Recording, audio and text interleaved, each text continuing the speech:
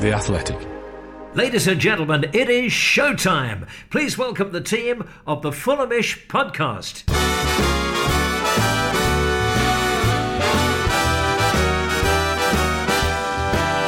It's the Fulhamish podcast, your independent voice of Fulham FC. My name's Sammy James. Welcome to the show, brought to you by The Athletic UK. And today is a bit of an international break special. Of course, no direct Fulham game to discuss. So we're going to get into a topic that has been sent into us quite a lot this season, since the return of fans to grounds and since we've been allowed back at the Cottage. We've had several questions this year wanting us to do a bit of a special look at the Craven Cottage atmosphere and potentially ways that it can be improved. And this question is something that does crop up every other year running a football club podcast, but it feels particularly pertinent right now to discuss this. With the Riverside opening in 2022, it gives the club and the fan base a unique opportunity to maybe correct some things and to improve the vibe at Craven Cottage, which I'm sure is something that we all collectively would love to see. And here to discuss everything today with me is Chair of the Fulham Supporters Trust, Tom Greatchicks. Hello, Tom. Hi, Sammy. How you doing? Very well, thank you. Are you enjoying a couple of weeks without having to be disappointed by Fulham? Yes. Especially after that Coventry game. I think we all feel like a couple of weeks off, not the end of the world. And Mr. Away Day himself, representing the back of H5, which I think is an important perspective to get on today's podcast, is Dom Betts. Hello, Dom. Hello, Sammy. How you doing, mate? You all right? Yeah, I'm fine, thank you. You are representative of the stand-up crew at the back of the Hammersmith end. This is a great responsibility that is being bestowed on your shoulders. Do you feel ready to do it? Of course, mate, of course. Okay, well, later on in the podcast, we're also going to be speaking to Andrew Lawn, who is part of the Along Come Norwich fanzine podcast, but also a supporter movement at Norwich. And then, in association with a few other supporter groups at Carrow Road, have been taken on themselves to try and improve the atmosphere, particularly in the Barclay end at Norwich, which is kind of equivalent of the Hammersmith end at Fulham. They've taken several different methods to try and improve the atmosphere in there over the past few seasons. So we thought it'd be interesting to get Andrew on to give his perspective on what's worked, what hasn't worked. And I like to think that Fulham and Norwich are quite similar clubs in their ethos, their fan base, etc., etc. So certainly be great to hear from Andrew later on. But first of all, let's stick with Fulham. We've got loads of questions on this via Twitter as well, which I will put to you both later on. But first of all, I think it would just be good to get a general perspective on how you feel about the atmosphere at Craven Cottage. Dom, I will start with you. I feel like it must be a bit dispiriting sometimes for you guys that sit at the back of H5. I'm not too far away. I'm in H4, but I'm definitely in kind of the sitting down territory, not the standing up territory, even though I'd like to be standing, but I would block the people behind me, so I can't really. It must be a little bit dispiriting sometimes. I feel like you guys put your heart and soul into trying to create an atmosphere, and obviously sometimes it falls, not literally, but figuratively, on deaf ears. Yeah, I mean, if I just start with a funny example, I can't remember what it was. It might have been last season, the season before. I think H7 started a song and everyone was like, oh, someone else is getting involved. As I said, the back of H5, I've probably been there since 2011, 2012 maybe. And yeah, it's definitely what the different thing is from 2011, it's not the same people there who are doing it, who is back of H5 now.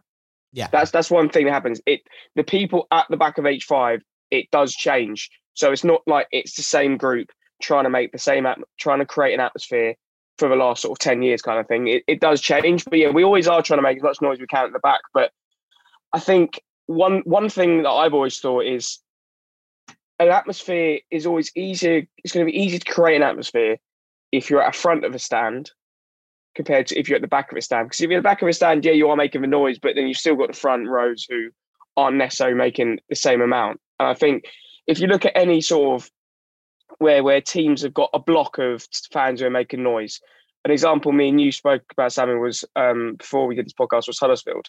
Yeah. It's the whole block, but it starts from the front and it makes its way towards the back. And I think that's important. I think if you look at any sort of fan base who have a sort of scene section, as you will, or an area where they're the ones creating the atmosphere, it always starts from the front and then makes its way back. So I think when it's at the back, it seemed to be, it's just the back that they can create the atmosphere, and then that will reverberate around. But you mentioned something about this season specifically in the Riverside. The atmosphere does seem not as good as it has been in previous seasons where we have had the Riverside development. I remember when the Riverside development was first going on and it was just the Putney End, Johnny Haynes and Hammersmith. I said, the atmosphere sounds as good, if not better. So it's not like because the Riverside stand's been developed, that's the reason why the atmosphere seems to be a bit subdued this season. I think it's multiple factors this season. I think I think a big factor this season is a lot of the people at the back of H5, and I include myself in this, they're not this season. They haven't been there at every single game, every single home game anyway. Obviously, I've been at every single away game this season, but so I think that's an important point to make regarding this season. Maybe because not everyone who's been at the back of H5 sort of the last decade or so isn't been there at every single home game this season. It's having an effect because it's sort of different people. It's not like you have like a ringleader and like 10 other people who are trying to create the atmosphere every season. So I think there's multiple factors, but I think this season in particular, you could say it's not been as buzzing in Hammersmith as it has been in previous seasons, even without the Riverside stand. Tom, you have a unique perspective on this because you're part of the Fulham Supporters Trust, and I'm sure atmosphere is something that comes up in your meetings and discussions a lot. But also, you are in the Putney End because you are a displaced Riverside season ticket holder. And I was surprised when I went to sit for the Leeds game at the other end of the Johnny Haynes. And look, Leeds was a unique example. They took an awful lot of fans, and Fulham fans didn't really care too much about a third round Carabao Cup tie against a Premier League team that we played our reserves in. But it was noticeable that I found it very, very hard to hear anything from the Hammersmith end until maybe the final 5 minutes. So what has it been your perspective, having to sit for a couple of seasons in the Putney End, on what the Craven Cottage atmosphere is like all around the ground? Because you hear game after game after game, away supporters come out of the ground at Craven Cottage saying, we didn't hear the Hammersmith end the whole game. And we find that surprising because we're like, I thought we made quite a bit of noise at that part of the game.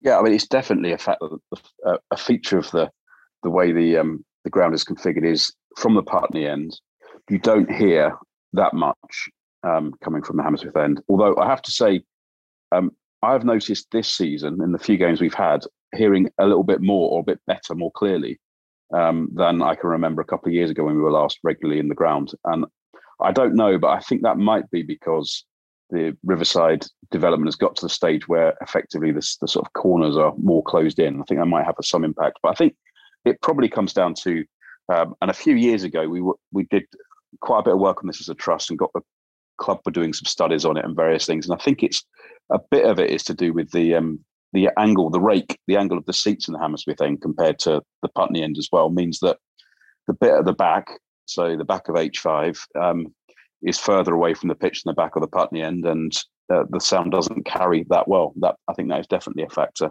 And you know, from a Putney end vantage point, you don't often hear everybody. The time when you get an atmosphere, and I've been in the Putney end at times when the old Riverside stand was still there for various games, is, you know, when it might start in the Hammersmith end, but then spreads around the sides as well. And that's when you really get the atmospheres like the Derby playoff game and games like that, where actually you do get a good atmosphere going. And I think it's the transfer from whoever's starting it to the rest of the ground that doesn't happen quite as well, I think, at the moment because of the way the ground's configured. And obviously, with the changes that are happening, there is potentially an opportunity to address that more fundamentally than just saying, it's all too difficult, which sort of has been the line to date. Often the line peddled is, well, the Riverside's coming, so there's not much point in fixing it. And as I said at the top, I think that's why there does seem like a unique opportunity if people start thinking about it now to actually change for the better what the Craven Cottage atmosphere is like. Tom, you referenced that match day atmosphere report, and I've got it here. It's from 2017 on the Fulham Supporters Trust website. I can put a link to it in the description of the podcast, and it's an interesting one that I'd kind of forgotten was done. They got a company called Vanguardia to come in and do a report on the atmosphere at Craven Cottage. I think a lot of people have been convinced that the open corners for years is where the Hammersmith End atmosphere was lost. Without completely reading this article to you, in summary, they didn't feel like that had a big impact on it at all. And actually the biggest impact of why the Hammersmith End was often struggled to be heard was the distance from the pitch. Fans at the back of the Hammersmith End are approximately 35 to 40 metres from the pitch. Conversely, the Putney Stand has a steeper seating rake and a shorter distance of only 20 to 25 metres from back row to the pitch side. Dom, this isn't something I'd necessarily really noticed, that we are that much further from the pitch than the Putney End. It does go a long way to explaining, though, what you're saying is like you guys at the very back of the stand, like 35-40 meters is quite a long way to shout, let alone chant, and then you've got to go the rest of the stadium as well. It's not surprising with design aspects like that actually maybe the Hammersmith End isn't the best designed end in terms of producing a great atmosphere. I think if you talk to anyone about Hammersmith Stand, everyone's going to, not even just in regard to the travelling of sound, it just isn't a very good design stand anyway. Yeah. But I think it got that, and then that also goes back to the point I made at the beginning about if the atmosphere is at the front, it sort of makes it. And I think when fans are at the front, if you take it as an away game, for example, if fans are making noise at the front, it sort of travels throughout the rest of the stand, and the rest of the stand we're making noise, because everyone talks about the atmosphere at Craven Cottage isn't that good. But I think the most frustrating thing for us is we know it can be, because there has been games where it has been electric in there. You know, you think about the Derby playoff game. I even think about the 2-2 against, I think it was the 2-2 against Brentford, whenever it was. That even I know we could see it in the last minute, it was a good atmosphere that day. You know, when we got the last minute equaliser against Leeds in 16-17, like it can.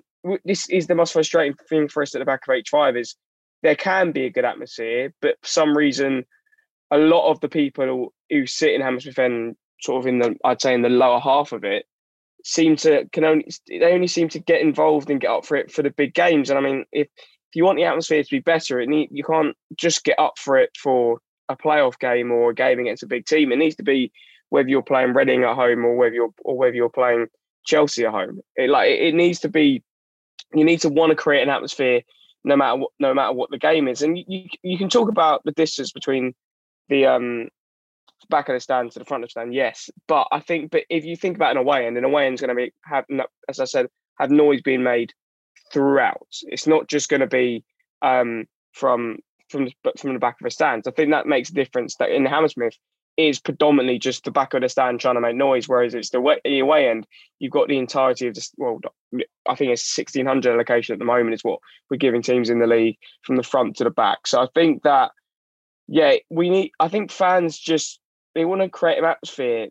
It's more, there's things you can do, and we'll get on to that in regard to, you know, other support organisations. I mean, I'm part of one who try and improve the atmosphere at Wembley games, and it is about liaising with, for example, for us it's the FA, and for Fulham fans it'd be obviously Fulham Football Club. So it is about liaising with the club in regard to there's certain things you can do that can help create an atmosphere in regard to displays pre-game, and you know that can get people excited, and if you start the game well, then the atmosphere will continue. But I think for us it's not that Fulham fans never make any noise. Like, we can, it's just for some reason in the generic sort of Saturday 3:00 championship game, a lot of fans seem to be happy to sit on their hands and not make much noise. Yeah. I think that's an important point though, Dom. You know, that you said there that, you know, you want to create an atmosphere. We've got to, I think, acknowledge that some people do. Quite a lot of people don't necessarily want to create the atmosphere. You know, if the atmosphere is there, they'll join in with it, but they're not going to be the instigators of it. And, you know, for what you talk about in relation to England, what you've seen at other clubs, at, you know, Crystal Palace in recent times and various others, it's about trying to concentrate that that group and how you can best use what you've got in terms of facilities to instigate it. Because for the best will in the world, you are not going to get, even if we did have 3:00 games again rather than 12:30s the whole time, I don't think you're going to get 15, 16,000 Fulham fans all wanting to instigate the atmosphere. They want to enjoy it and be part of it, but they're not the people that are going to start it off. And I think that's what the challenge is. I think there are ways to address it, and there can be ways to address it, as we've seen in other places. But we're not going to get everybody creating the atmosphere, I don't think. Yeah. Okay, right. We've got some questions and suggestions from Twitter, so we'll take a short break and we'll get into them after this. Part 2 of the Fulhamish podcast, a Craven Cottage atmosphere special, and I'm joined by Dom Betts. Hello. And Tom Greatrex. Hi there. Okay, let's get into some of your questions and suggestions that have come in via Twitter, and there is some great debate that has been had since we put up this tweet a few days ago. So thank you to everyone who has put in suggestions. This first one, Tom, I feel like there are too many people to actually credit with mentioning it, but there has been a lot of people. Charlie Jones has said it, Piers Cotty Jones has said it, and there's been a few others as well. I'm sorry if I didn't get around to your name. Asking about the placement of away fans. And this is something that, as far as I know, hasn't been confirmed once the Riverside is in. Lots of people suggesting potentially the Johnny Haynes, a la the Europa League matches. A few people with... I can't see it happening. An idea of putting them in certain stands of the Riverside as well. People have talked for years about switching the Hammersmith and the Putney ends. I think that idea is fairly moot. People are asking about the placement of away fans. What do you know from your kind of FST hat as to what is going to happen next year? Are all options still on the table? I don't know anything in terms of any certainty. We have raised it and talked about it a few times. I mean, there's a couple of things to bear in mind. One is that for league games, it's more for cup games, but for league games, you have to provide about 10% of your league capacity for away fans. So at the moment, because our capacity is reduced, I think it's 2 blocks in the Putney end, it's about 1,800, which is about 10% of the capacity. So, once that Riverside stand is open and the capacity is 29,000, that means about 3,000. If you're going to do it in the Putney end, that means half to 2/3 of the Putney end would be effectively the away capacity. If you try to do that in the Stevenage Road stand, you would. I think the problem with that is you would end up using most of that stand, and you've got a lot of people there who've been a long time. It has been a place that people have been for all their time watching Fulham. I don't think that'd be workable with the Europa League games. If you remember, it was a very small bit of it because you had an even smaller capacity you had to give to away fans. So that's the way it was done for that. And it was to do with the segregation for UEFA regulation. So that's why that was different. So I don't think Stevenage Road stand is likely or realistic. I think the other thing to bear in mind in relation to the Putney end is one of the issues why we had the neutral area alongside the away fans was not just about not being able to sell tickets or everything else that people would take the mick about, but partly was because there is no segregation in the concourse between those two areas. And if you have a hard area segregation between home fans and away fans in the same stand, you're supposed to have completely segregated concourse. And we don't have that at the moment. Now, I'm not absolutely sure whether, I think it's the case, but that as part of the development of the Riverside stand, that can be addressed. So you then could have home fans and away fans in that same end, but not necessarily giving the away fans the whole end. But sorry, to make this even more complicated, the other factor is, and Fulham will say this, and we saw this with the Leeds game, where there was a lot of demand for Leeds fans, a lot more than there was from Fulham fans. And Fulham gave the whole of the Putney end to Leeds. And there was people were a bit upset about that. But actually, from a Fulham Football Club perspective and selling seats and not having empty seats, if they'd only given them part of that end, you wouldn't have had anywhere near the number of people in the ground that day. We'd had more Leeds fans in the home areas, as they already were anyway. So all those factors into account, I think the likelihood is probably the away end will still be the Putney end. Whether it needs to be the whole of that end or not is dependent upon whether you can segregate the concourses. And there's another factor to bear in mind coming towards us, which will be the opportunity potentially to have what's called safe standing, but rail seating into the ground as well. And if you do that, you have to do it for home fans and away fans. So under the new regulations. So there are all those factors in play, but I think most likely, hasn't been confirmed, but most likely the away fans will stay in the Putney end. Not sure yet whether it will be the whole of that end or part of that end. I mean, Dom, one suggestion that has been banded around for a long time is trying, once the Riverside is properly built and everyone can move back to their seats in the Riverside, is trying to create some sort of home vocal end in the Putney end closer to the away fans, and maybe encouraging youngest fans with cheaper seats to move to that end, and therefore you would get that kind of like back and forth home fan away fan atmosphere that you get at most grounds. I feel like these days, nearly all that you go to, there seems to be a hardcore home end behind the main goal or whatever, similar to how we have the Hammersmith end. But then there often feels like just next to the away fans, sometimes it's a big crowd, sometimes it's 3 or 4 idiots, but there always seems to be a small section of fans who are really like being next to the away fans so they can wave your arms at them when they miss a chance or something like that. Is that something that you think is workable at Fulham, realistic? Do we have the kind of scope in the fan base? Do we have the volume in the fan base to actually achieve something like that? Could it potentially just detract from what's being tried to be generated in the Hammersmith end? I think like the idea itself is a good one, but I just don't think you're going to get the people to move from the back of H5, H6, H4 to move to the Putney end, because they've been at the back of H5, H4 for as long as I've been going Craven Cottage. So it's like, I think the only way you'd get them to move to the Putney end, or fans who want to make the atmosphere to move to the Putney end next to the away fans, is what Tom has just said. If the only place there is royal seating / safe standing in the ground is in the Putney end, that might be a way you'd be able to get fans who want to create an atmosphere to move to that stand. If that was the only stand in the ground that would have safe standing / royal seating.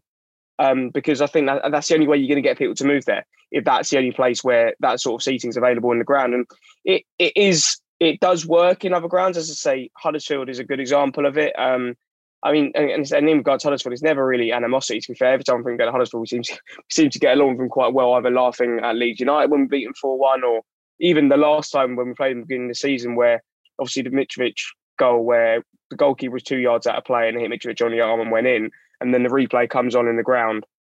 Everyone can see what gone on, and we're having a bit of a laugh about it. But I think that it is that. But again, as we saw briefly away at Coventry, they had to our sort of right hand side, that was their sort of predominantly singing section. But then you look at and you know, there's other teams like Reading have a few fans in that corner. But I think the only way you're going to get people to move from the Hammersmith, because it's what they know and it's what they love, is, as I said, rail seating. Because I just don't see a huge amount of people want to move to the Putney end just to try and create an atmosphere next to away fans, because then we just have enough to try and create an atmosphere in the Hammersmith end. So I think it is going to be tough to try and create that. It works at some clubs, but it doesn't necessarily work at all. Yeah, I agree. And I think there is also an element of when these clubs do put a big amount of home fans next to the away fans, it's great, but actually the rest of the ground can be effective. And sometimes there is not much noise coming from behind the goal because you've put all your vocal fans just next to the away fans so they can goad you. And do you want the same thing at Fulham? I think maybe the only way this could potentially work is if you try and encourage new fans to the Putney end. So if you're under 23, you're getting your first season ticket because mum and dad have allowed you to go, and actually under 23s, under 24s can get a season ticket that is, you know, much, much cheaper in the Putney end than it is in the Hammersmith end, then potentially you don't try and entice Hammersmith people to move to Putney end. You just create new fans that go there. Tom, do you think the club would ever be interested in a scheme like this, trying to entice younger fans into the Putney end? Or do you think they will mostly be interested in trying to entice families, if anything? They'll be interested in trying to entice more fans in. You know, you've got to remember that our capacity will relatively soon go up to the largest it's ever been, or largest it's been since we've had seating in the ground. So, and they want to sell the seats. So, you know, there'll be the supply and demand issues that everyone has to grapple with. So, I think that's where the opportunity lies, to try to convince the club of looking at some of these different things. The only thing I would say with the suggestion you've just made is that I'm not absolutely convinced that even if you had, you know, the cheapest tickets were in that area and they were cheaper still for people under 23, under 24, that would necessarily mean that those would be the people that would instigate and create the noise. I think that actually there's a much broader group of people who are good at that, who are into doing that, who see that as part of what they do, and I suspect it's more likely having to for it to be successful if you could actually persuade and convince a group of people to do that upheaval and that to relocate, to make that happen, as has happened in some other clubs where they've moved from different bits of the grounds will be together. And some people might say, well, that makes it a bit artificial, but if it's about trying to instigate that atmosphere, maybe that's the way to do things. I'm not convinced necessarily if you have people who are getting their first season ticket at a lower rate in that area that they wouldn't be people who would sit down during the whole of the game, or spend their time, as I saw someone doing the other day in the Putney End, watching the other scores on their phone and occasionally looking up to see what was happening. Not necessarily going to be the people that will create the atmosphere.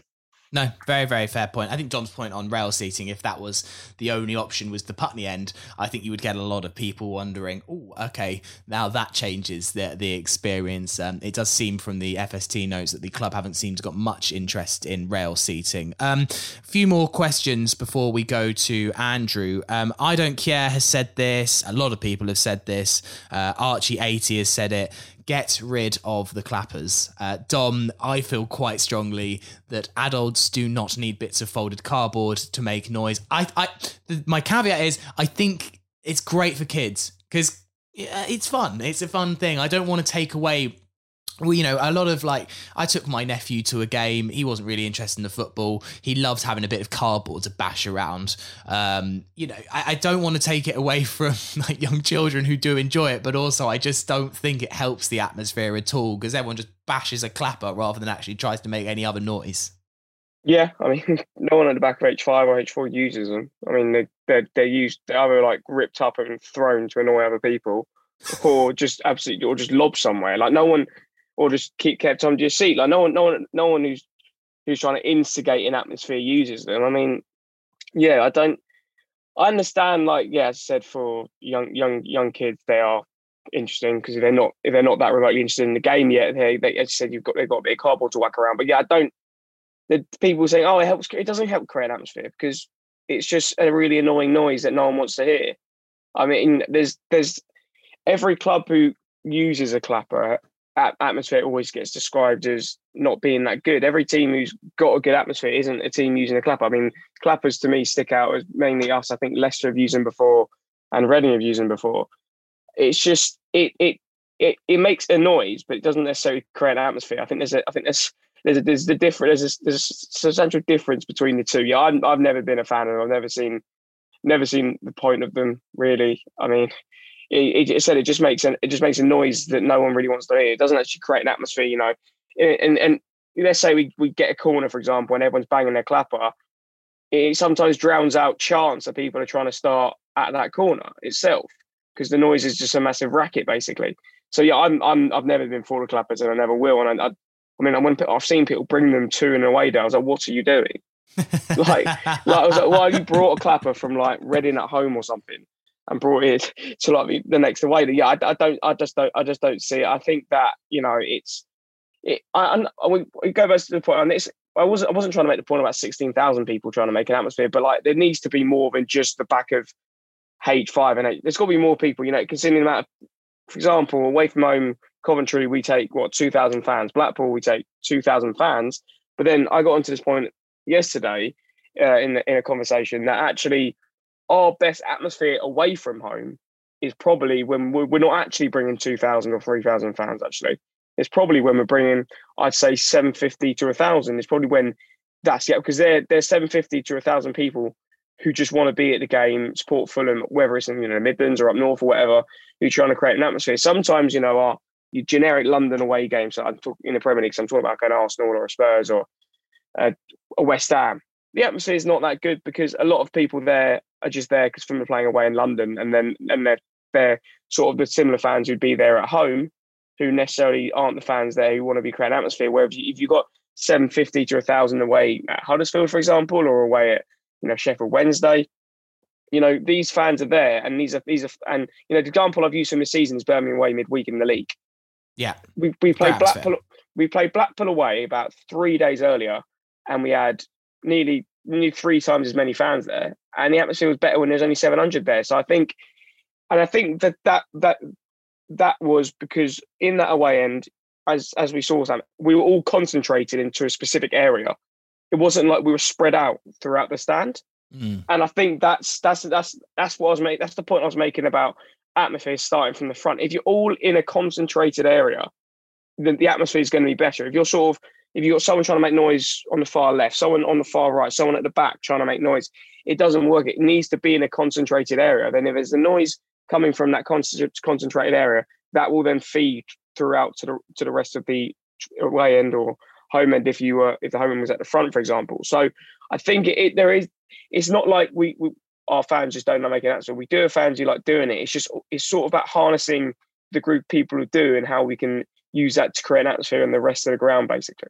Tom, just quickly on clappers, what is the club's response on this? I mean, a couple of other people also said bloody environmentally friendly as well in 2022. We've also without trying to sound like some sort of woke warrior here, it isn't the best, is it? And what's the club's response been on this? I know there have been several managers down the years. I believe it was Savica Jokanovic that loved them. I might be getting that wrong, but certainly there have been managers that have specifically wanted clappers in the ground. Is it just something that the club do because they've always done it?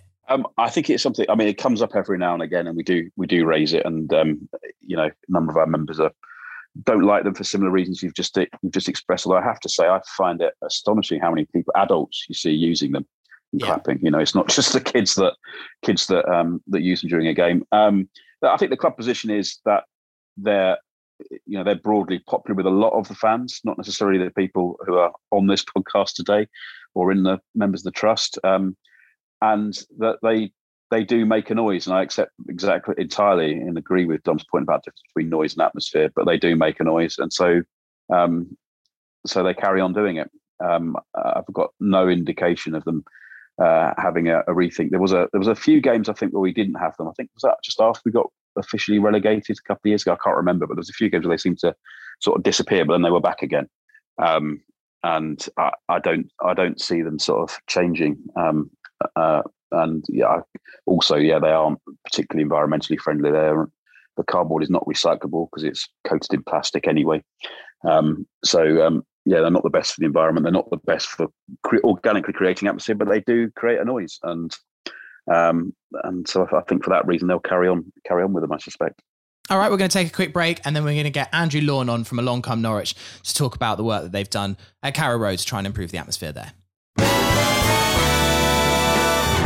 Part 3 of the Fulhamish podcast. Sammy James here, joined by Tom Greatrix and Dom Betts. And we're also now joined by Andrew Lawn from Along Come Norwich to talk a little bit about the work that's been undertaken in the last few years by Norwich fans to improve the atmosphere there. Andrew, welcome to the podcast. Thank you for having me. I would say enemy territory, but I feel like Fulham and Norwich get along. I don't think there's much, apart from the fact we just are in alternating divisions forever. We'll never play each other again because we'll just be in an eternal loop of playing in the Premier League and Championship. Yeah, I think that's right. We won't play each other again, so there's no need to have any rivalry. Norwich have a terrible record at Fulham as well, so there isn't any rivalry, but there's also no great love of a trip to Craven Cottage. No, I've heard lots about the Craven Cottage curse for Norwich fans, which I'm cheering you on because I'm thinking if Norwich can do it, if Norwich can somehow do it, then maybe Fulham stand a chance one day of trying to stay up in the Premier League. Andrew, I've talked about a little bit earlier on this podcast about the work that Along Come Norwich as well as Barclay and Norwich have done to try and improve the atmosphere in the Barclay End, which is kind of the spiritual home of Norwich fans, if I'm not mistaken. Yeah, absolutely. That's always been kind of the traditional vocal end of Carrow Road. There's another little area that's got the nickname of the Snake Pit, which is the corner next to the Barclay, kind of opposite where the away fans sit. But yeah, the Barclay's always been kind of the spiritual end. And it became, I think, as it is in a lot of English football, it became quite stale 4 or 5 years ago. And it almost felt like people were turning up at 3 o'clock on a Saturday because that's what they'd always done. And there was no kind of enjoyment of going to the football and seeing your mates and having fun. It was more like turning up, expecting to be entertained. And then if you didn't win 3-0, booing and going home. And there was no kind of joy to that. It felt like a real chore. So yeah, me and my friend John wanted to try and do something about it. So that's where the kind of campaign came from, was rather than just keep talking about how this isn't very good, what can we do to help make it better? So what did you do? What was the plan then to try and resurrect this slightly stale atmosphere in the Barclay End at Norwich? What were the initiatives that you could put in place? Because we just spent the podcast before you joined talking about potential different ways, but every way seems to have its drawbacks. There's no perfect solution to generating atmosphere. So what was it that you guys did that you felt has either been successful or not successful? I don't know how well you think it's gone. I presume you think it's gone all right, because you wouldn't be here talking about it. Yeah, it's gone pretty well. And I think you're right. There's no way to guarantee that you'll create atmosphere, because by its kind of nature, it's quite organic. It depends a little bit on the context of the game, the expectations of the season, and there's lots of stuff sort of built up in what makes a good atmosphere that you can't control. What we did was a number of small things. Basically, we took loads and loads of baby steps. The first one was that through Barclay and Norwich, we organised a few evenings to go and watch the under-21s and the under-18s when they had games at Carrow Road. And the reason we did that was, at the moment, Carrow Road's season ticket waiting list is huge. And you can't really or easily move seats. So we found on first team games, people who wanted to sing were physically separated from each other by people who'd kind of been there forever and had kind of grown tired of creating that atmosphere. So the under-21 and the under-18 games gave us the opportunity to get all of those people together in one little core.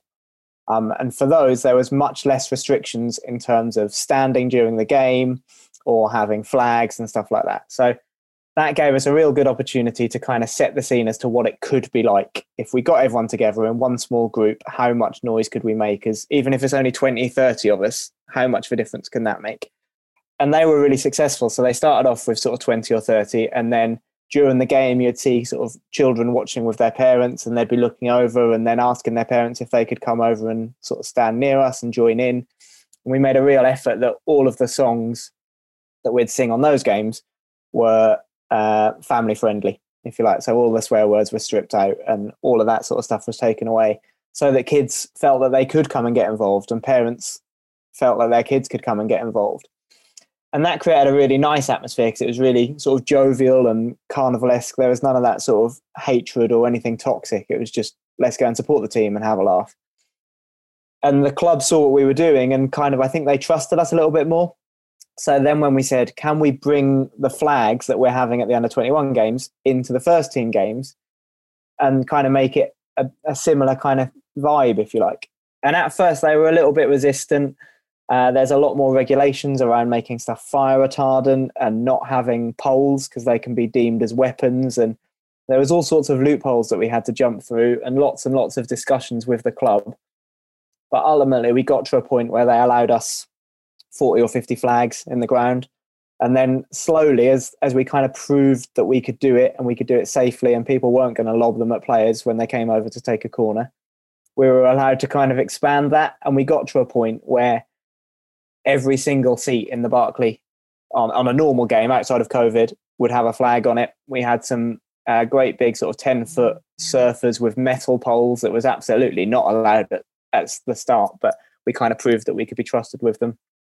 And then we got some surfers, so managed to do some big tifos.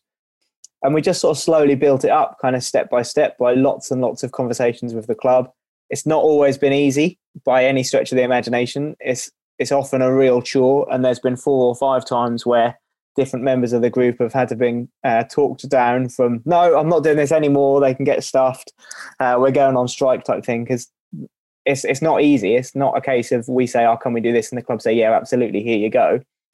So it's been a real kind of battle, if you like, but it's getting better all the time, and it has made an effect. So it's made it more fun. It's made it more of an event to go to the football. You can see kind of kids are enjoying it again. And I think that then feeds into the game, and the atmosphere is better because everyone's in a better mood, essentially. So it's been successful. It's not perfect, and we're still quite a long way from where we'd like to be, but it's much, much better than it was.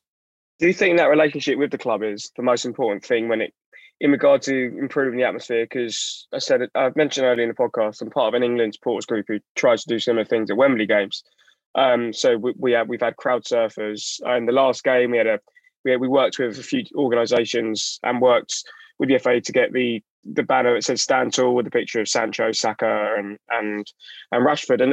And we've got a great relationship with the sports people who run the supporters club from the FA, and I think that's always been key in trying to improve that, especially when you talk about crowd surfers, crowd flyers, flags, tifo displays, etc. Do you think it is it's about, first of all, creating that relationship with the club, so they trust you and give you their responsibility, so they know you're not there to try and cause trouble, you're just there to try and improve the atmosphere at the game, which is good for all parties, really. Yeah, I think you're absolutely spot on. And where we were kind of lucky was very early on, we got the support of Delia and we got the support of Stuart Webber when he came in. And having that support at the very top of the club was really, really helpful, because what we found, and you might have found this also with England, is that the people at the very top want you to do it and want you to do everything you can to improve the atmosphere. The next people down are the people who are ultimately responsible for the safety of people at Carrow Road. And it's their responsibility that stuff doesn't get thrown on the pitch. So it's all well and good for Delia to say, yes, I absolutely love this, please do everything you can. But at the end of the day, it's not Delia's responsibility if something does go wrong. So building up that trust, and it took time. And when you get new people coming in, you kind of start from scratch again. But it's absolutely essential. I think you're absolutely right. You need that relationship with the club. You need to show that you're not just a bunch of hooligans. You are there because you want it to be better for everyone. And I also think that's a really difficult balance. So football chanting has always been kind of the thing that I'm most interested in. I recently had a book published on kind of the history of it called We Lose Every Week.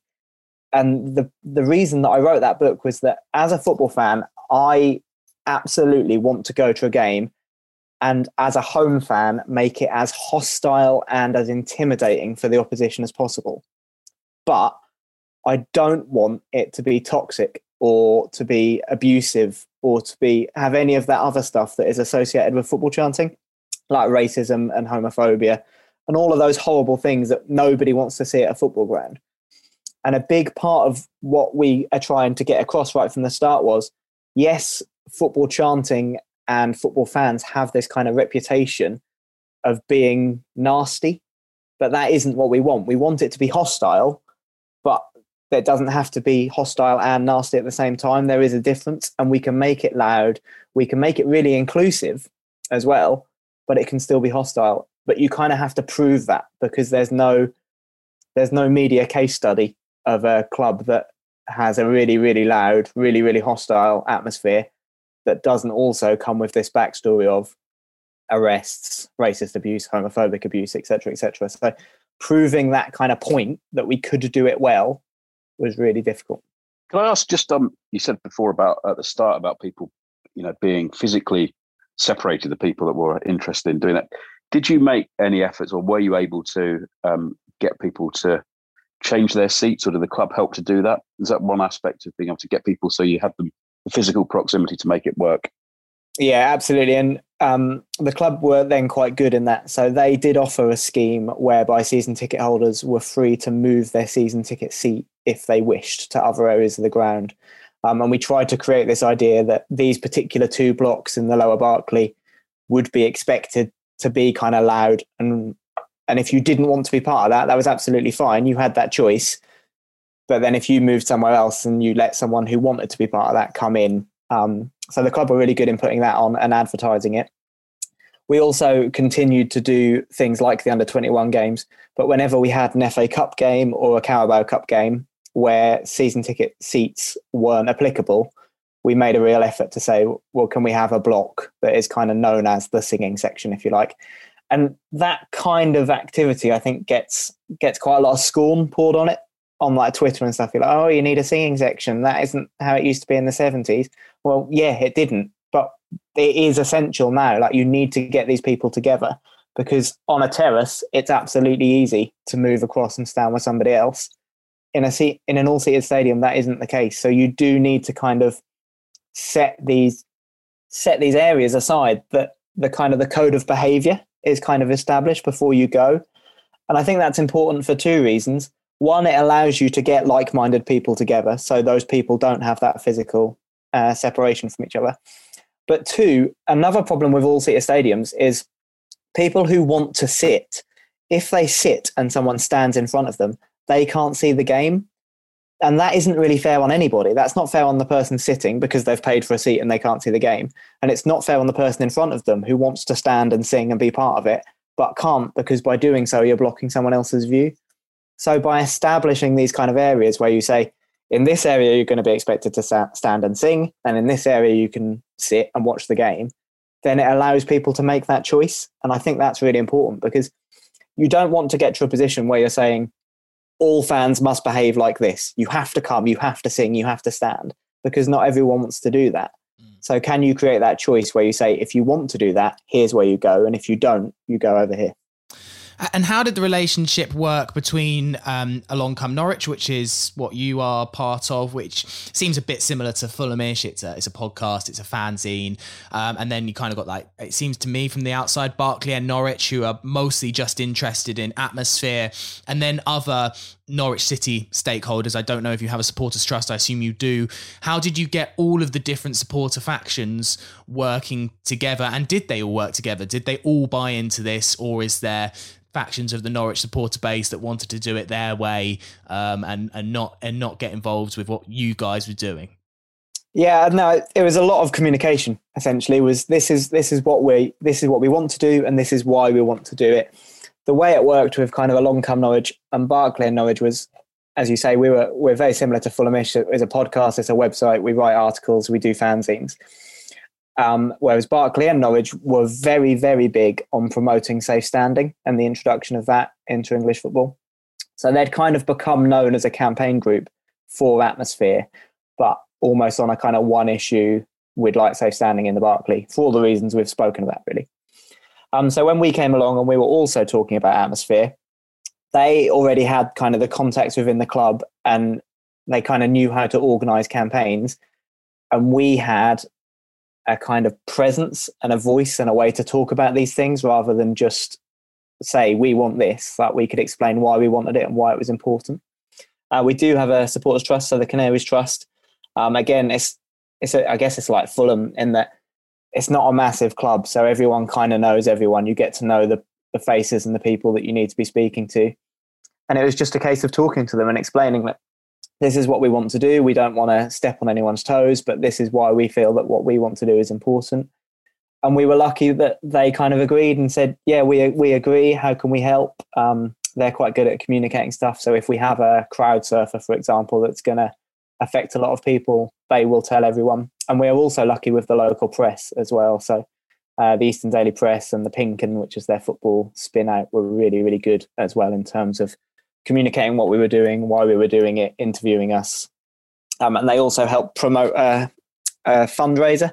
So that was the other thing we needed. We needed money to buy all these flags and stuff. So one surfer, I think, is about £4,500, and no one's got £4,500 in their back pocket that they can just waste on that. So we needed to get the buy-in of people to sort of chip in and donate and buy merchandise and stuff. So yeah, it was just lots and lots of communication, lots and lots of talking to people and saying, this is what we want to do. Can you help? Can I just ask on safe standing? You mentioned it, referred to that being part of one of the group's sort of main focus. That now is going to happen, and from August of next season, any club can do that. But some of the stipulations are that you can't block anyone's view, so it means the safe standing areas are likely to be at the back rather than the front of blocks. How do you think that will impact on what you do and how you might evolve what you do? Well, in the conversations that we've had with the club, they're very keen to kind of involve us in that process. So they are keen to install it, and they're currently scoping out costs. But I think they would speak to us and say, look, should we do just 2 blocks, or should we do half of the back but all the way across, those sort of things? I think it will really help because it will allow us to really sort of focus our efforts where they're going to be the most productive. And I think as well, the fact that it is necessary or potentially at the back of stands will help as well, because you get that noise kind of flowing forward, and it's a lot easier, I think, to stand and sing yourself if someone behind you is standing and singing. So I think physically it will help, and hopefully all the conversations that we've had with the club so far have been quite positive in terms of them involving us and them getting our thoughts on how it will work best. Ultimately, I think they'll probably do the entire Lower Barclay and just do one stand, but do it as the entire kind of lower tier. But yeah, we're not quite at the stage yet where we know that where it will be or when they'll do it. But I think the club are pretty keen to do it as soon as possible. Yeah, it feels quite disappointing that there seems to be no interest from Fulham at the moment in doing that as far as the latest FST reports go. But we'll wait and see. And I'm sure Tom and the rest of the Fulham Supporters Trust gang will carry on banging that drum for us. Andrew, a fascinating insight to what's happened up at Carrow. Not that we'll ever get to go to Carrow Road again to see what it is, but you never know. One day, maybe in the 2050s, we'll head back up to Norwich once we've stopped alternating divisions, and we'll get to see what you guys have put in place. But yeah, thank you for being on Fulhamish today.